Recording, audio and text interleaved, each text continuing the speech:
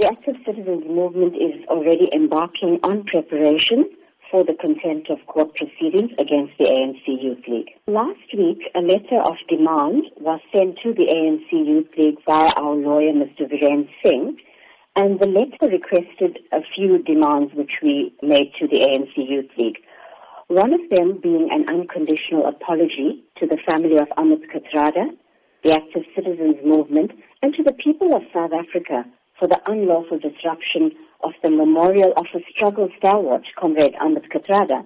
And the deadline for the written confirmation of acceptance by the Youth League was Saturday the 15th of April at 4 p.m. We can confirm at this point that our lawyer has not received a response to our demands, but instead a letter from the League requesting a meeting with the ACM was received. Are you then willing to meet with the ANC Youth League over this matter? We are willing to meet with the ANC Youth League when a written apology as requested is provided.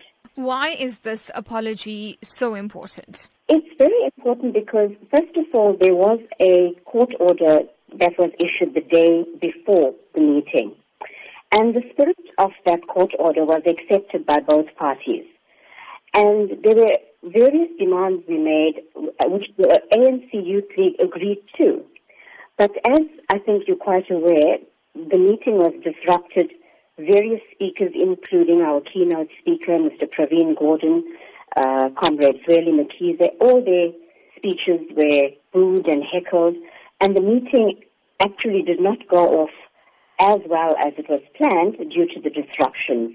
You speak about Zweli Mkhize. Are you considering taking up this matter with the ANC itself? Comrade Zweli Mkhize did provide an apology immediately after the meeting on Sunday. We have not discussed any meeting with him or with the ANC at present.